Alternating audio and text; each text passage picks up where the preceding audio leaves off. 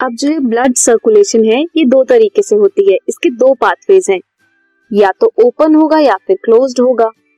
Open in case of arthropods and mollusc and closed higher animals के cases में होता है।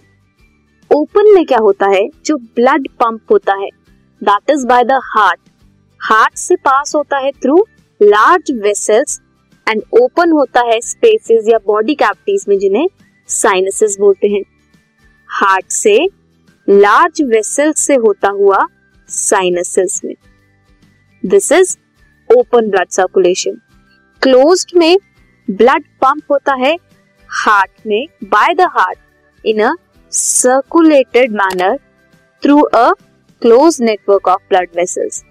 बहुत सारी ब्लड वेसल्स की क्लोज्ड अरेंजमेंट होती है, वहां से और हार्ट में ब्लड सर्कुलेट होता है। इन केस ऑफ ओपन में क्या था, ओपन स्पेसेस या फिर बॉडी कैविटीज में जाके वो ड्रॉप आउट होता था, या फिर पंप कहां से होता था, हार्ट से ओपन स्पेसेस में। And in case of closed क्या होता है, नेटवर्क ऑफ ब्लड वेसल्स के थ्रू सर्कुलेट होता है। Closed is more precisely regulated, ज्यादा प्रिसाइजली रेगुलेटेड है, दैट्स व्हाई ज्यादा एडवांटेजियस है।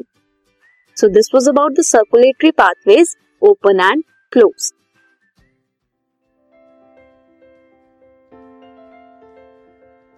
This podcast is brought to you by Hubhopper and Shiksha Abhiyan. अगर आपको ये पॉडकास्ट पसंद आया तो प्लीज़ लाइक, शेयर और सब्सक्राइब करें और वीडियो क्लासेस के लिए शिक्षा अभियान के YouTube चैनल पर जाएं।